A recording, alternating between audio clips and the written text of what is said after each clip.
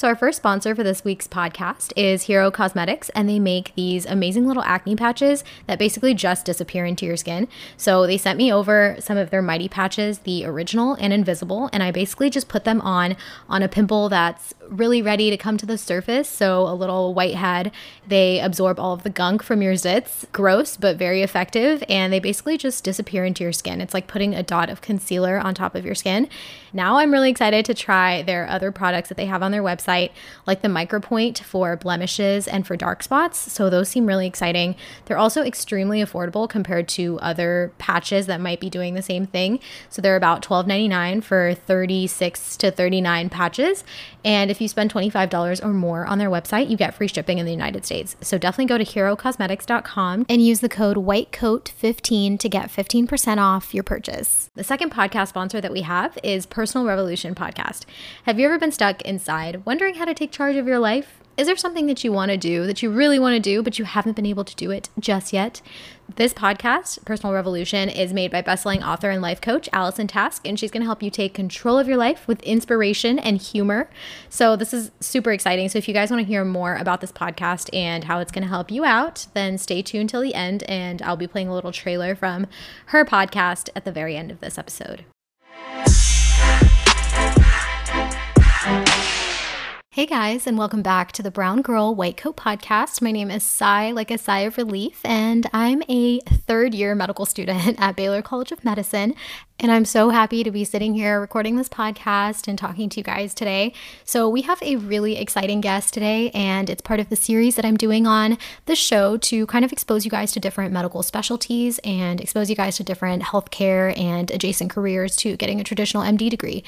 So before I introduce the guest for this particular episode, I just wanted to remind you guys to go ahead and follow my Instagram at Saibear, SAIEBEAR, and the podcast Instagram at Brown Girl White Coat Pod.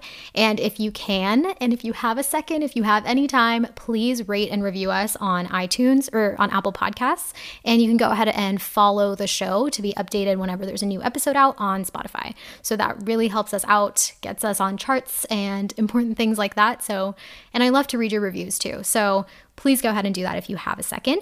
But to kind of intro today's guest, we're sitting down with Ash. She's a second-year podiatry student at Temple School of Podiatric Medicine. We talk about everything from her kind of unconventional journey into podiatric medicine, and she talks about the ups and downs, and we talk about self-care, our morning routines, and the pursuit of constant self-improvement. So we talk a little bit about study tips and how routines help us function in school and all the things we love to do outside of school too. So if you're interested in anything to do with podiatry, if you're interested in medical school and you're looking for another career path possibly, this is the episode for you. I'm really excited to sit down with her. And before we get into the episode, I thought it would be cool to teach you guys a little bit about podiatry and a bread and butter case in podiatry so that you guys can get a good idea of maybe a patient case that you might see at the hospital if you become a podiatric student or if you become a podiatrist in the future. So today we're going to talk about diabetic foot ulcers, right? A very attractive topic, but diabetes is a huge thing in the United States, and you're probably going to get a lot of patients with diabetes, whether it's in internal medicine, whether it's in family medicine and you're managing a patient's diabetes long term, or whether you see it in the emergency room and maybe this patient is not on any medications or can't afford any medications, and you see signs of diabetes, retinopathy, neuropathy. You see these things in the emergency room as well, and that might not even be their major concern. So I think this is a really important topic, and let's get into talking about it. So this information that I'm using for this segment comes from Medscape and UpToDate. So diabetic foot ulcers can be the result of three different things. It can be the result of peripheral neuropathy, which is usually true, and it is one of the greatest risk factors of diabetes mellitus. It can be changes in the mechanical conformation of the bony architecture of the foot, and it can also be involving or a result of atherosclerotic peripheral arterial disease. So all of these things the diabetic population is at higher risk for. If you guys would like to understand the pathophysiology of diabetes some more, I would recommend just doing a quick Google or watching a osmosis video on YouTube about that. So the greatest risk of an untreated foot ulcer in a diabetic patient is limb loss, and you don't want that to happen to any of your patients. So you definitely want to start treatment and engage your patient in treatment right away, and as soon as you find out what it is. Personally, whenever I have a patient that is a little bit older and has diabetes, I will always do a full neuro exam on them. And that's just something that I personally do because an attending had told me one time that that's how they caught, neuropathic pain in a diabetes patient. If the patient feels tingling in the feet or can't feel their feet, obviously they're going to expose their foot to more mechanical stress. They're not going to feel that pain, that protective response that tells you to pull away from a hot floor or tells you to pull away from something that could be a mechanical stress to your foot. In diabetic people with neuropathy, even if you successfully treat your patient and it results in healing of the foot ulcer, the recurrence rate is about 66%, and the amputation rate after that rises to 12%. So this is something you really want to treat. In a patient with neuropathy, one of the main concerns for the risk of mortality in your patient is going to be ischemic heart disease. So just a quick little thing on treatment. You should always, take a look at the ulcer and use guidelines that are available in your hospital to grade this ulcer. See what kind of depth it has. So for a relatively superficial ulcer that has limited soft tissue infection, which is considered pretty mild, you're going to clean the ulcer, and all of the necrotic tissue and all of the surrounding callus is going to be debrided as well. Then you're going to start empiric oral antibiotic therapy. So this would target things like Staph aureus or streptococci, unless you know that there's other pathogens involved. You can always send out a culture, but you definitely want to do empiric antibiotic therapy first. For a rather deep ulcer or something that's extensive and you're concerned about limb loss, relatively moderate or severe infection, you might want to intervene surgically to remove the necrotic tissue and see if it has infected any bone that's surrounding it. These situations are very urgent, so you want to evaluate and you want to release the compartment pressure so they don't get compartment syndrome, and you want to drain any abscesses that might be involved as well. So then you're going to assess them for peripheral artery disease, which is probably pretty common in people with diabetes. And this is going to involve urgent treatment as well if they do have PAD. That includes revascularization. Then obviously empiric broad spectrum antibiotics as well that are going to be aimed at more broad pathogens. So common gram-positive, gram-negative bacteria, obligate anaerobes. You're going to a pretty big broad spectrum to just cover everything. So as you get cultures and sensitivity back, we can adjust the antibiotic regimen a little bit more and get more specific with that as the cultures come back. Further wound care is pretty complicated and pretty subjective based on what the ulcer and the results of a healing ulcer looks like. You could have dry wounds, exudative wounds, very exudative wounds, things that are still infected, wounds that are covered by eschar. Don't know how you pronounce that, but it's kind of like a black covering, a black, very dry, scaly covering. You might be wanting to treat them with PDGF or platelet-derived growth factors. You might want to promote wound healing in that way. So wound care is a very subjective art form depending on what the ulcer eventually looks like. So I hope you guys have a little bit of a better idea of something that might be kind of bread and butter for podiatry. They treat the foot and ankle and any of the associated illnesses or sequelae of chronic illnesses like diabetes, high blood pressure. Things like that can show up in many forms and can affect the foot and ankle. So I hope you guys understand a little bit more about, diabetic foot ulcers, and let's get into this episode because it's super interesting, less sciencey and more lifestyle-y. So let's go on over and talk to my guest today, Ash. Hey guys, so I'm sitting down with Ash today. Thank you so much for being on the show. Hi, thank you so much for having me. I really appreciate it. So I've already introed your episode, so everyone knows what this is all about. So we're going to get right into the segment so we can get to know you a little bit better. Okay, cool. Okay, so the first segment I do is called Setting the Record Straight. I'm going to give you 3 different statements, and you can say if they're true or false and just give us a little bit of your take on it. Sounds good. Okay, so the first one is, I have time to have a life in podiatry school. I think that's definitely true. I think that what you want to make time for, you will make time for. And, by no means is that super simple and easy and there's a secret formula for it. But I think like in general, the mantra for me is like, what I want to do, I will make time for. Yeah. It's all about priorities and Yeah. time management, all that stuff. Totally. Exactly. Okay. Number 2, podiatry school is totally different from medical school. That's like so in between because I think some people have a misconception that like, oh, podiatry school, like all you're going to learn about is the lower extremity or like just the foot and ankle, which is crazy because obviously the foot and ankle are attached to your body, Yeah. so you have to learn about all the different systems. And of course, like, a lot of different pathologies and like chronic illnesses do manifest in your feet, so you really do have to learn about the entire body. So I would say that that's like 20% true because you do focus on like the foot and ankle mostly naturally because that's what we like decided to do to go into podiatry.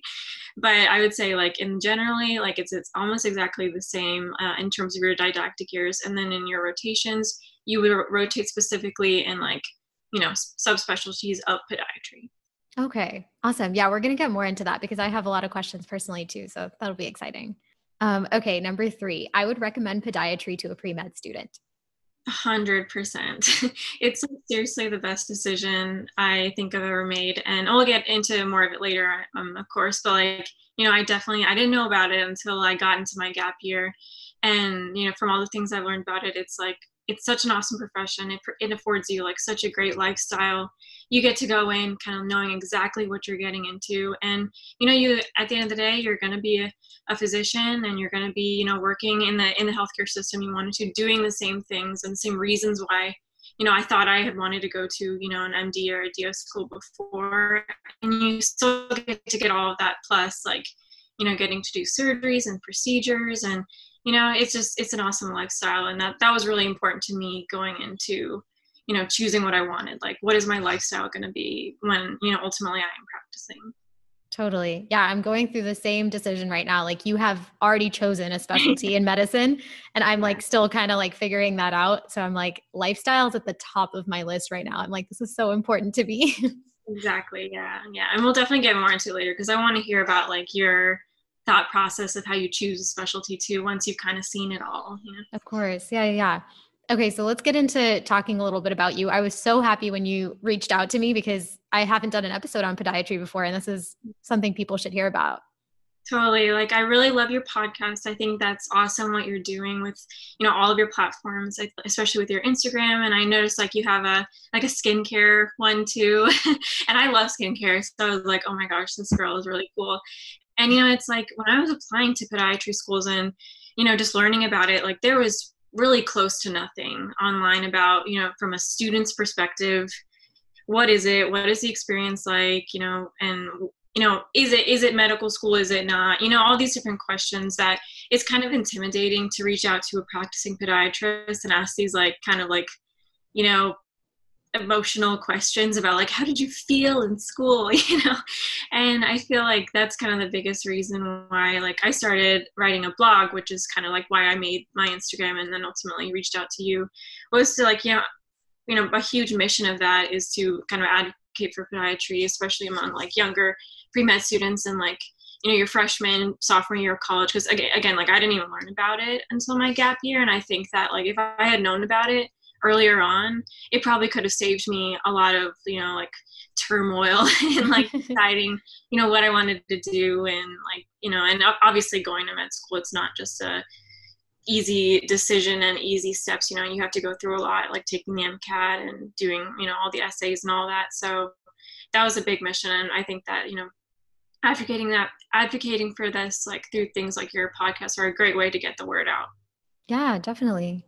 So let's just get to know you a little bit more. Can you tell me a little bit about yourself and your journey into podiatry? Yeah, definitely. So I'm from Georgia, Atlanta, Georgia, like a suburb.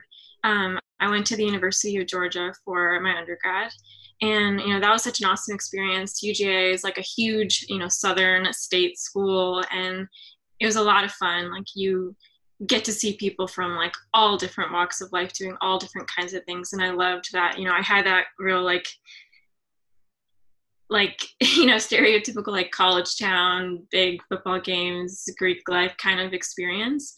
But, I did always come into college kind of knowing that, hey, I wanted to do medicine. And at the time, you kind of come in with these like, a little bit like ignorant mindset in medicine. There's like doctors and there's nurses, and I didn't really know honestly that much more about like what other professions are out there.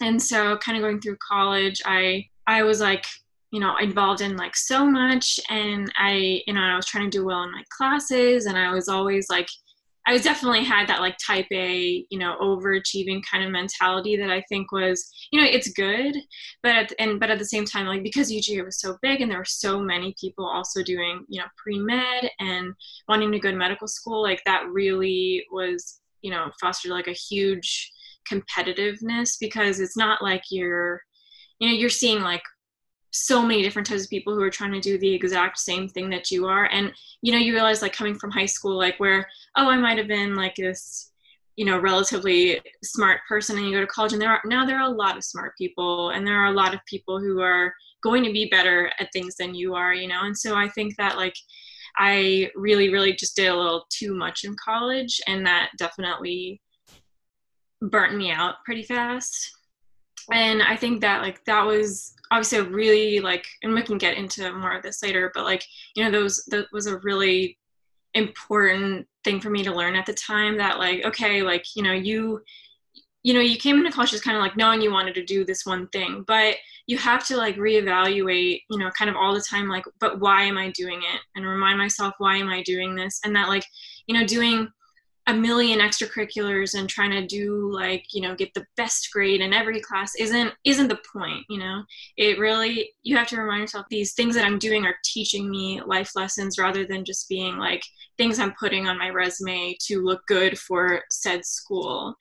And so I feel like when I just really kind of like hit me like a ton of bricks, it's just like, immense amounts of anxiety about like, I wasn't doing as well as I knew I could. And I was just like, why am I even doing this again, I needed to take a step back and really like reevaluate, like, these are the reasons I want to go into medicine.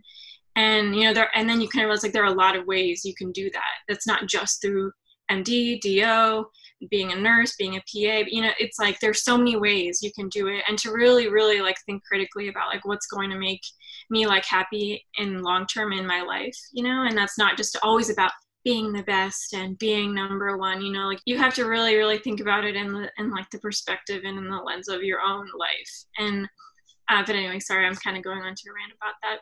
No, that's okay. I think everyone can relate to that, right? Like, especially pre-med culture. I don't know what it was like at UGA, but at Baylor, it was a little bit cutthroat.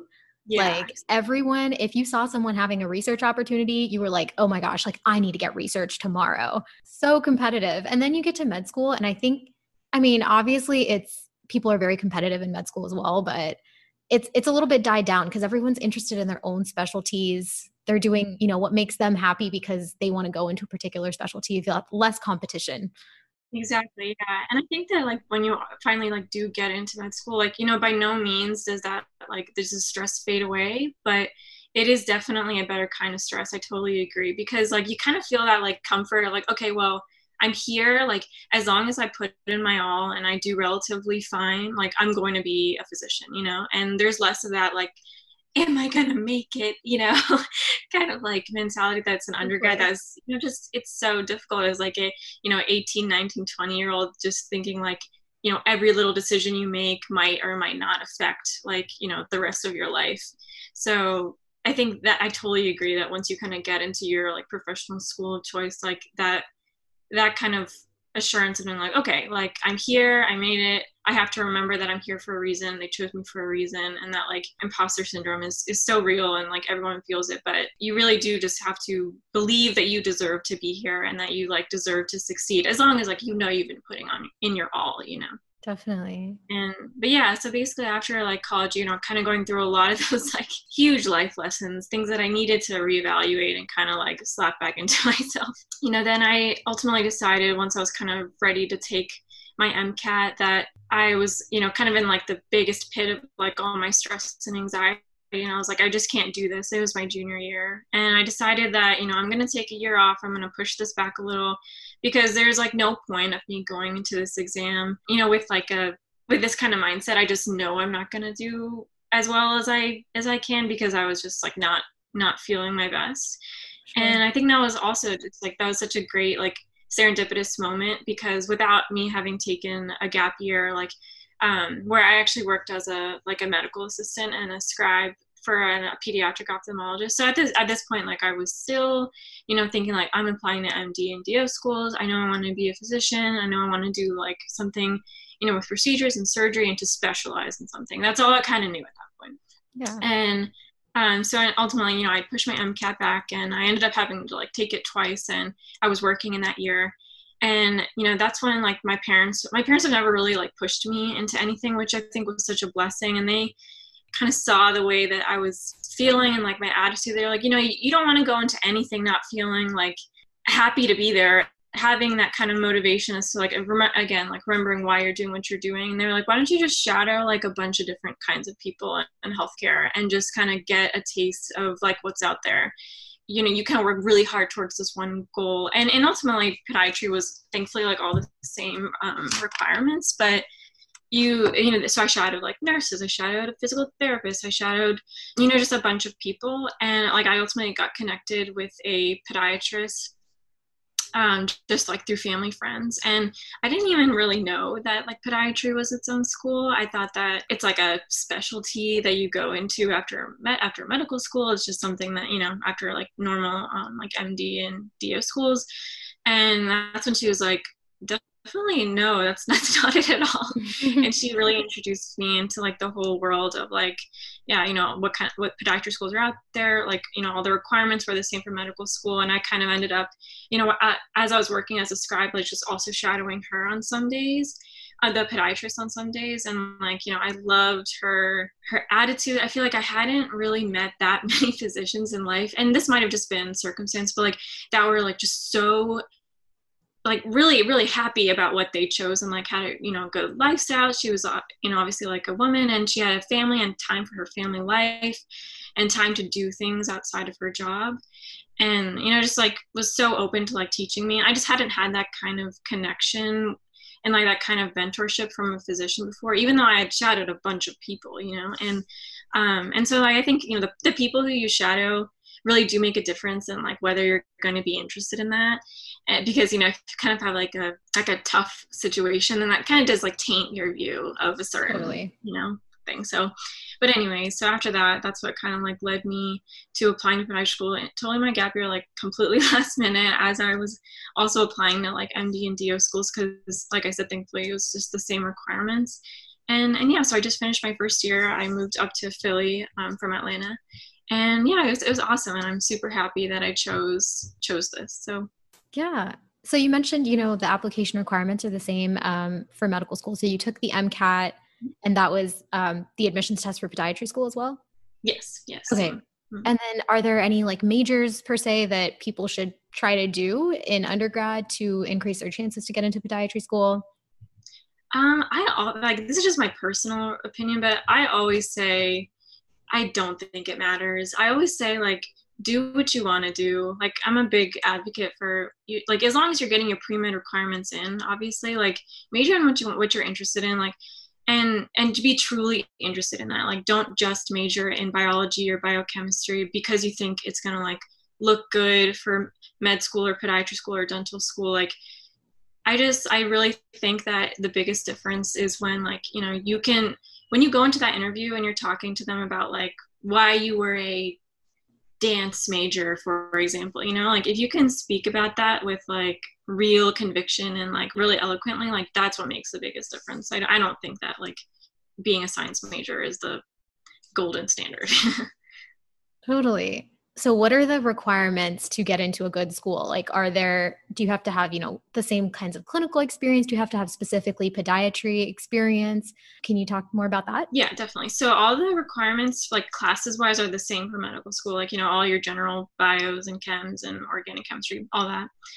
Same for the MCAT. They do generally require like lower MCAT scores, that's pretty nice. And in terms of clinical experience, I think that all clinical experience is valuable, but you do have to shadow a podiatrist. to apply. Like you have to have a recommendation letter from a podiatrist.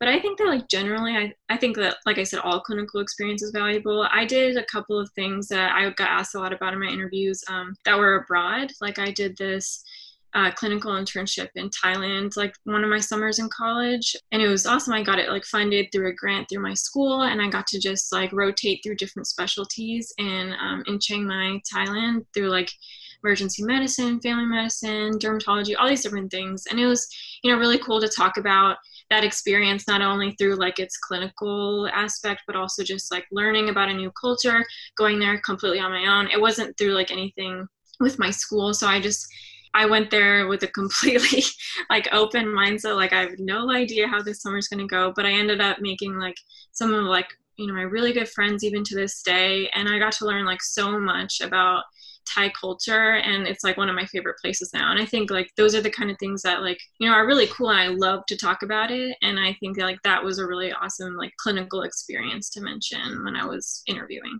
Yeah, that's amazing. So it sounds like the requirements or like things that they're looking for, admissions committees are pretty much the same for medical school and podiatry, but you mentioned shadowing. So that's just to like make sure you're truly interested in it. Yeah, exactly. All that stuff. Yeah, because, obviously when you go into podiatry, like it's kind of a locked and sealed thing. So you should definitely shadow a podiatrist before you apply to know that this is what you want, Totally. Can you talk more about what life looks like after podiatry school? Is there like a residency program, fellowship, like, or what are the differences between medical programs and podiatry programs in that respect? Yeah, definitely. So it's like kind of similar how in medical school, like, you do your rotations your third year, and then you do like audition rotations at different schools your fourth year to kind of see like where you might want to go for residency. Yeah, so same thing, you apply for residency. And you also take like a boards, which is kind of a similar thing to like step 1 and step 2, but they're the APMLE boards, like, and you do part 1, part 2, which is basically the same as like step 1 and step 2. Of course, they will focus more on foot and ankle pathologies, but it is completely like, about the entire body as well. And then after that, you go to a 3-year surgical podiatry residency. All podiatry residencies are surgical, which I thought was really cool, because it is a very like surgical and procedure based specialty. You don't have to do that ultimately in your career if you don't want to, but everyone is trained as in a surgical residency. And I kind of liked that it was to do a surgical residency that's only 3 years long. Like that's pretty unique, usually in a lot of other surgical specialties, like after going to allopathic or osteopathic school, like they would probably be like 5+ years, So because we start learning about our specialty from like the first day that we start school, it is nice that like our residency kind of does get to shorten a little for what you get to learn, in terms of surgery. And then, as a practicing podiatrist, from what I've heard from everybody that I've talked to, like I said before, like it is generally like pretty balanced kind of lifestyle, and there's not much on call. But you can work in hospital, you can work in private practice. There are a lot of just, podiatry groups, but podiatrists can also work in like multi-specialty groups, like with orthopedic surgeons, all that kind of stuff. You can work in wound care, radiology, dermatology, a bunch of different specialties. And there are also podiatrists that go and like consult for shoe companies like Nike and Adidas. There are a lot of different things you can do with it, which I thought was really cool as well. Yeah, that's awesome. Do you have any idea what you might be interested in? I still have no idea, honestly. I think that the more you know, the more you realize you don't know, kind of thing. Like I went in and I'm like, oh gosh, there's so many different things that I could do with this that I didn't even know existed, that I feel like right now I just don't have enough of a basis to be like, oh yeah, this is it for me. Because I feel like I want to go into my rotations with like as much of an open mind as possible to see like, what really do I like, and not just kind of go based on like what other people are telling me, since I haven't seen anything yet. Totally feel that. Yeah. Yeah. Pretty much the same here. Like I am currently trying to decide on a specialty. I'll be a third year in it like a few months. So I need to like really get on that. That's so exciting. That's awesome. Do you have like now that you've done a little bit of rotations, do you have like an idea of what you like, or are you still like kind of open? Yeah, I've said on the podcast several times that I like emergency medicine, but I don't want to like lock that down because I don't rotate in that for another year. Oh, so okay. I won't know if like I really like it. And then I just got off my psych rotation a couple months ago and I really liked psych, but it's really hard to differentiate whether you actually like the specialty in just a few weeks or you just love the team that you're working with and you love like the kinds of patients, you know? Yeah, I totally agree. When I was like, back in undergrad thinking about going like allopathic or osteopathic, psych and emergency medicine were like some of the ones I was really interested in too. I think they were the ones that I had rotated in when I went to like this Thailand internship I just spoke about. They're so cool and so interesting. So I think those are both good choices. Can you talk a little bit about how podiatry school goes, like what the year breakdown is? Yes. So podiatry school is 4 years long. So, the first year and second year, you'd be doing didactic, doing all the general sciences. The first year is mostly just kind of general sciences. The second semester is when you start kind of getting into a little bit more of like specific foot and ankle. You also start learning about things, like physical medicine, rehabilitation, and like specific regards to the foot and ankle. And then second year is when you really start learning about foot and ankle pathologies. So that's like, and it's definitely the most like intense year, at least at Temple. That's kind of what it's known as. And so then second semester of your second year, you start preparing for boards, like boards part 1. And then, yeah, so then after like kind of similar to what you were doing, after boards part 1, then you would kind of have a little bit of a break, and then you start your rotations your third year. Got it. Okay. So you have 2 years of rotations? Yes, 2 years. And then fourth year is going to be like you travel all around the country kind of doing these like audition rotations for places that you might want to go to residency. And so that's basically like you would just kind of be all over the country at that point. Got it. Got it. Well, that sounds really similar to medical school. So I feel like, it's a pretty tandem process. Yeah. You're not like spending more years of your life or anything to go into podiatry. So yeah, exactly. It sounds like a super viable option for all the pre-meds out there listening. And it's relatively unknown, which I guess like now that I'm in it, I'm like, I wonder why. But, it's the same situation in undergrad, like, at UGA, I guess specifically, it was never really something that was like talked about ever. So totally. Can you talk about what a typical day looks like for you? Just like walk us through, how many hours you spend studying, like how much time you're at school, stuff like that. Yeah, definitely. So usually our classes start around 8 a.m. and I'm like a big morning routine person. So I always like to kind of have like, time in the morning to really like pump myself up, and then a time at night to wind myself down. So I find like that I usually wake up around like 6:30. I really like to have like a slow morning. So I usually try to get in like a little bit of time to just slowly get ready and slowly like review kind of what I'm going to be learning that day in class. I think that really helped me, was just kind of looking over like what topics we're going to be talking about. And then I walk about like a mile or so to school. So I think like that was always good. Like I love listening to my podcast, going and picking up like coffee or tea, and just having that time is like for myself and just to be like, just kind of like preparing myself for my day. And yeah, like I said, podcasts are a huge part of my morning routine. I love podcasts. And then usually at school, I think I'm a big advocate of going to class. Personally, that's just what's worked best for me. I think that for me, like going to class, trying to be attentive, learning as much as I can while I'm there, it has really helped me like cut down the time it needs to review afterwards. And so I try to go to class, like, shut off my phone, shut off all my notifications, and just totally be present there. And then class will usually go up until like 2 or 3 that day. And I would say that like I come home and I usually like eat right away. And for myself, like whenever I'm eating, having a meal, like that's my time to not study. That's my time to unwind. I just put on a show, or listen to a podcast, or talk to my mom. Like I don't like to study while I'm eating at all. I totally feel that. Yeah, it's like my sacred time. And then after I get home, that's when I usually will start reviewing like what I learned that day. So that's kind of like my second pass at everything. And so like while I'm going through my notes, I'll start to make like a condensed kind of like study guide, like incorporating the notes I took in class, like plus what's on the PowerPoint, and make it just super condensed. Like I feel like the biggest study thing for me now is just like, how can I like condense this material into like smaller and smaller and smaller, like digestible chunks that like, and when I look at this later on, maybe to study for boards, maybe, on clinicals, like how is it all going to just be like concise and make sense? And I really try to like think about that as I make my study tools when I'm going, that like, if this is something that I, need to use later on, like what will I want my past self to have done? And Totally. Oh my gosh, game changer for me was like making one-page summaries. yes. I don't know, like just like you talked about. Yeah. Yeah, those are literally my saving grace, because I feel like, the day before an exam, when you're just like, reviewing, the last thing in the world I want to do is like look at like 100 slide PowerPoints. I like just want to look at that like one-page summary and be like, oh, okay, yeah, I know like the biggest points, and I know like my weakest points that I need to work on. Totally. And yeah, so then I usually like try to make study tools as I go. And even though sometimes, this does take a lot of effort and like energy, but I just try to remind myself that like this is going to be so helpful for me later on when I'm trying to like review for this test, even if it's not for a couple of weeks. I prefer not to like make all these study tools later on. I just want to do it as I'm reviewing and as I go.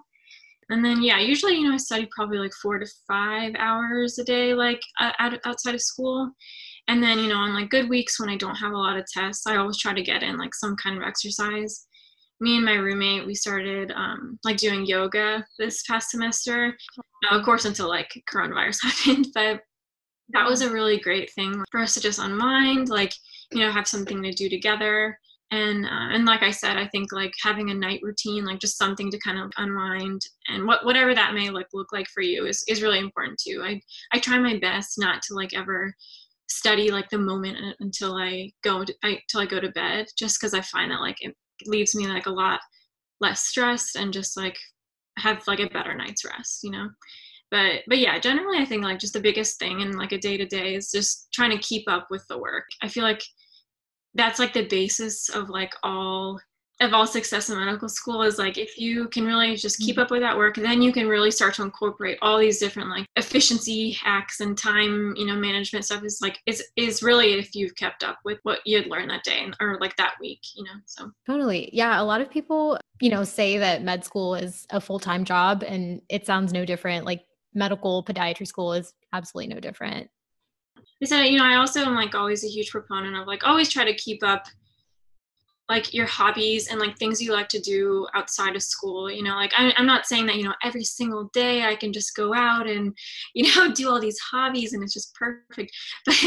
But in general, I think that, like find time on weekends, like on weeks where you don't have a lot of tests, like do things that you like to do that are like outside of work and outside of school. Like, I really love to paint, like play the guitar, like, I do all these things that like, even if I can just do it, like reading, like if I can just do it for like 10 minutes, like, once a week, like, or, if I can do it like more times a week, that's great. And I think that's like so important for all of our sanity. I feel like I am a person outside of all of this too. Like, yeah, of course we can feel really great, like getting good grades on tests and that is really, really good. But at the same time, like that's not our, that's not what our whole entire like idea of success should be defined by. Like after I graduate, I always try to think about like after I graduate medical school and I look back, like what am I going to wish that I did more of? I know I'm not going to be like, man, I really wish I studied more hours. Like I think I'm going to wish that like, I kept up with my guitar. I kept up with my painting. I kept up with old friends. Like that's what I'm going to wish I did more of, And so I try to keep that in mind throughout like my daily and like weekly routines. Definitely. Yeah. So I did want to ask, because you are a fellow brown girl, white coat, what are some struggles you've faced in the field of podiatry as a woman of color? Has that really had an effect on your learning or your journey at all? So, I feel like we always have like a funny perspective on this because, as a brown person, like we're not really a minority per se, but at the same time, like obviously, like it is different, and thankfully there are a lot of other like brown people in my class, which is nice. So I haven't felt too much of like a disadvantage or anything per se, but I would say that like podiatry is only recently becoming more like of an even like popular option, if you could even call it popular, because it's relatively still unknown. But I do think, obviously like more brown people are becoming more attracted to it, which means it is gaining popularity somewhere. But I think like all the older podiatrists are mostly, like Caucasian. There's not really too much diversity in like our clinical professors, which that's kind of interesting to see that like there really is like such a generational difference in like the culture represented in podiatry. And I'm like happy. I think like in my class there are a lot of different, different ethnicities, which I think is super cool. And I definitely like don't feel like, anyone's putting me at a disadvantage for that. If anything, I think it's really cool that like there's actually like so much diversity, and not just yeah, young I people. find there's that so even, many different types of like cultures, which I attending think is clinical awesome. rotations, most of the like comments that get made or like assumptions that get made come from patients or come from people who might not know too much about the medical field. So I have yet to face any, crazy things from my own classmates or my own professors. But when you get out into the clinical field, I think you'll feel it a little bit more. Yeah, you're so right. That's so true. I guess it's like I have a very like limited perspective, I guess, so because I haven't really had any like patient interactions yet, because that doesn't really start until next year. So that's true. That's a really good point. Yeah. Okay. I want to know also, how is COVID-19 affecting your education right now? How's it affecting podiatry as a whole? If you can talk about that a little bit. Yeah, definitely. So, I mean, of course, like all of us, we were, forced to be online since like March, which is obviously like really devastating and really sad because, I think first year is really a time to like get to know all of your classmates, and like second semester, first year, I guess at least at Temple is like kind of a more chill semester. So it was kind of sad to be like, oh, like our one kind of more chill time, we won't get to be here and like be hanging out and doing like class and group things. So I was definitely like super bummed about that. And of course, like I think that online learning definitely is not the same as being in class and really getting to like interact with your professors. And I feel a lot more comfortable asking questions like in person personally. And but then you feel kind of like, well, I can't really complain because I'm still getting my degree on time and I'm still able to like complete my requirements.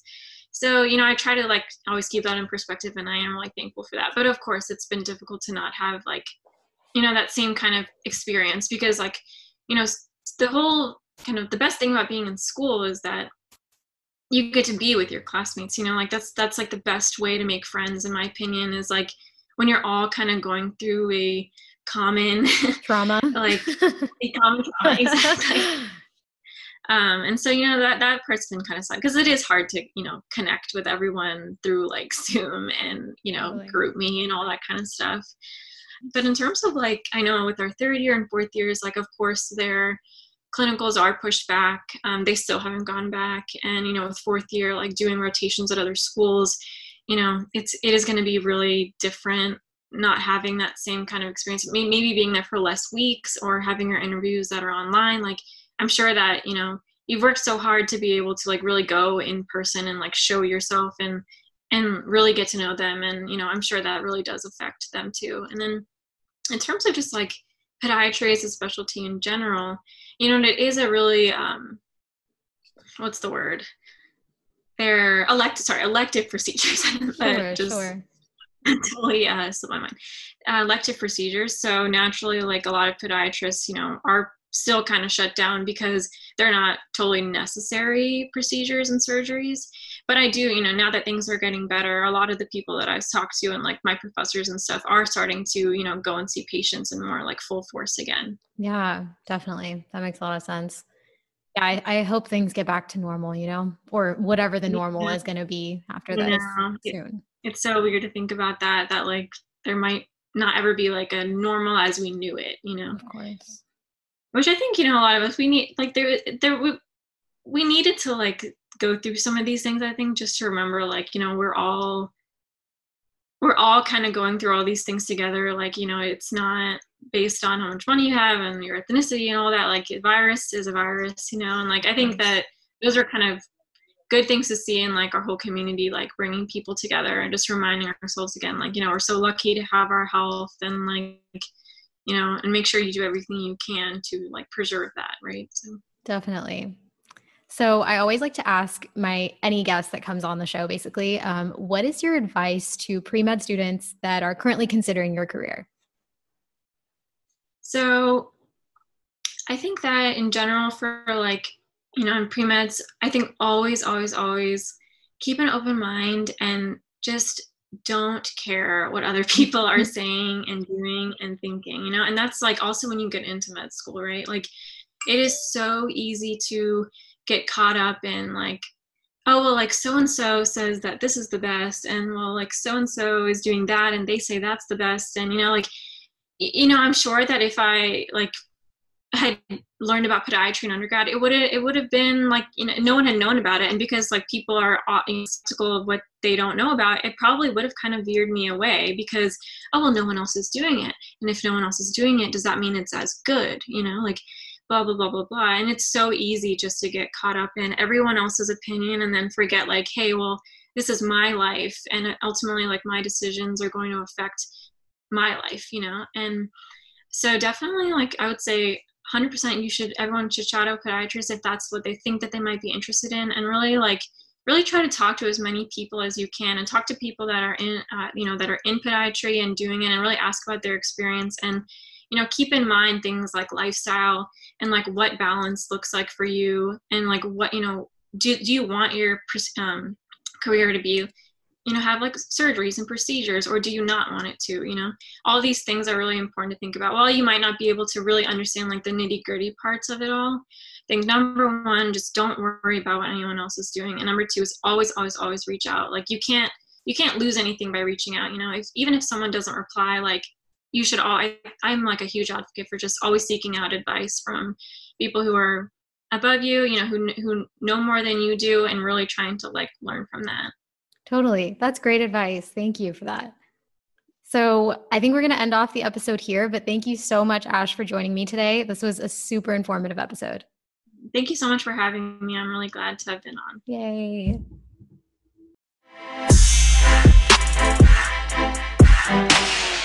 Hi, my name is Allison Task, and I am the host of Personal Revolution. Are you ready to be happy and do that thing you always wanted to do? Well, I am thrilled to announce that I have now made available for free the Personal Revolution podcast course. This course is based on my best-selling book, and it is now yours for free wherever you like to listen to podcasts. It includes 10 original episodes with plenty of never-released-before content, and then it includes a premium version. For $4.99 a month, you will get a customized workbook, you'll get access to a private community on Himalaya, and you'll have just-in-time audio drop-ins from me again in the community on Himalaya. Just go to Himalaya.com, look up Personal Revolution, and type in revolution to get your first month for free. I'll look forward to seeing you in the community.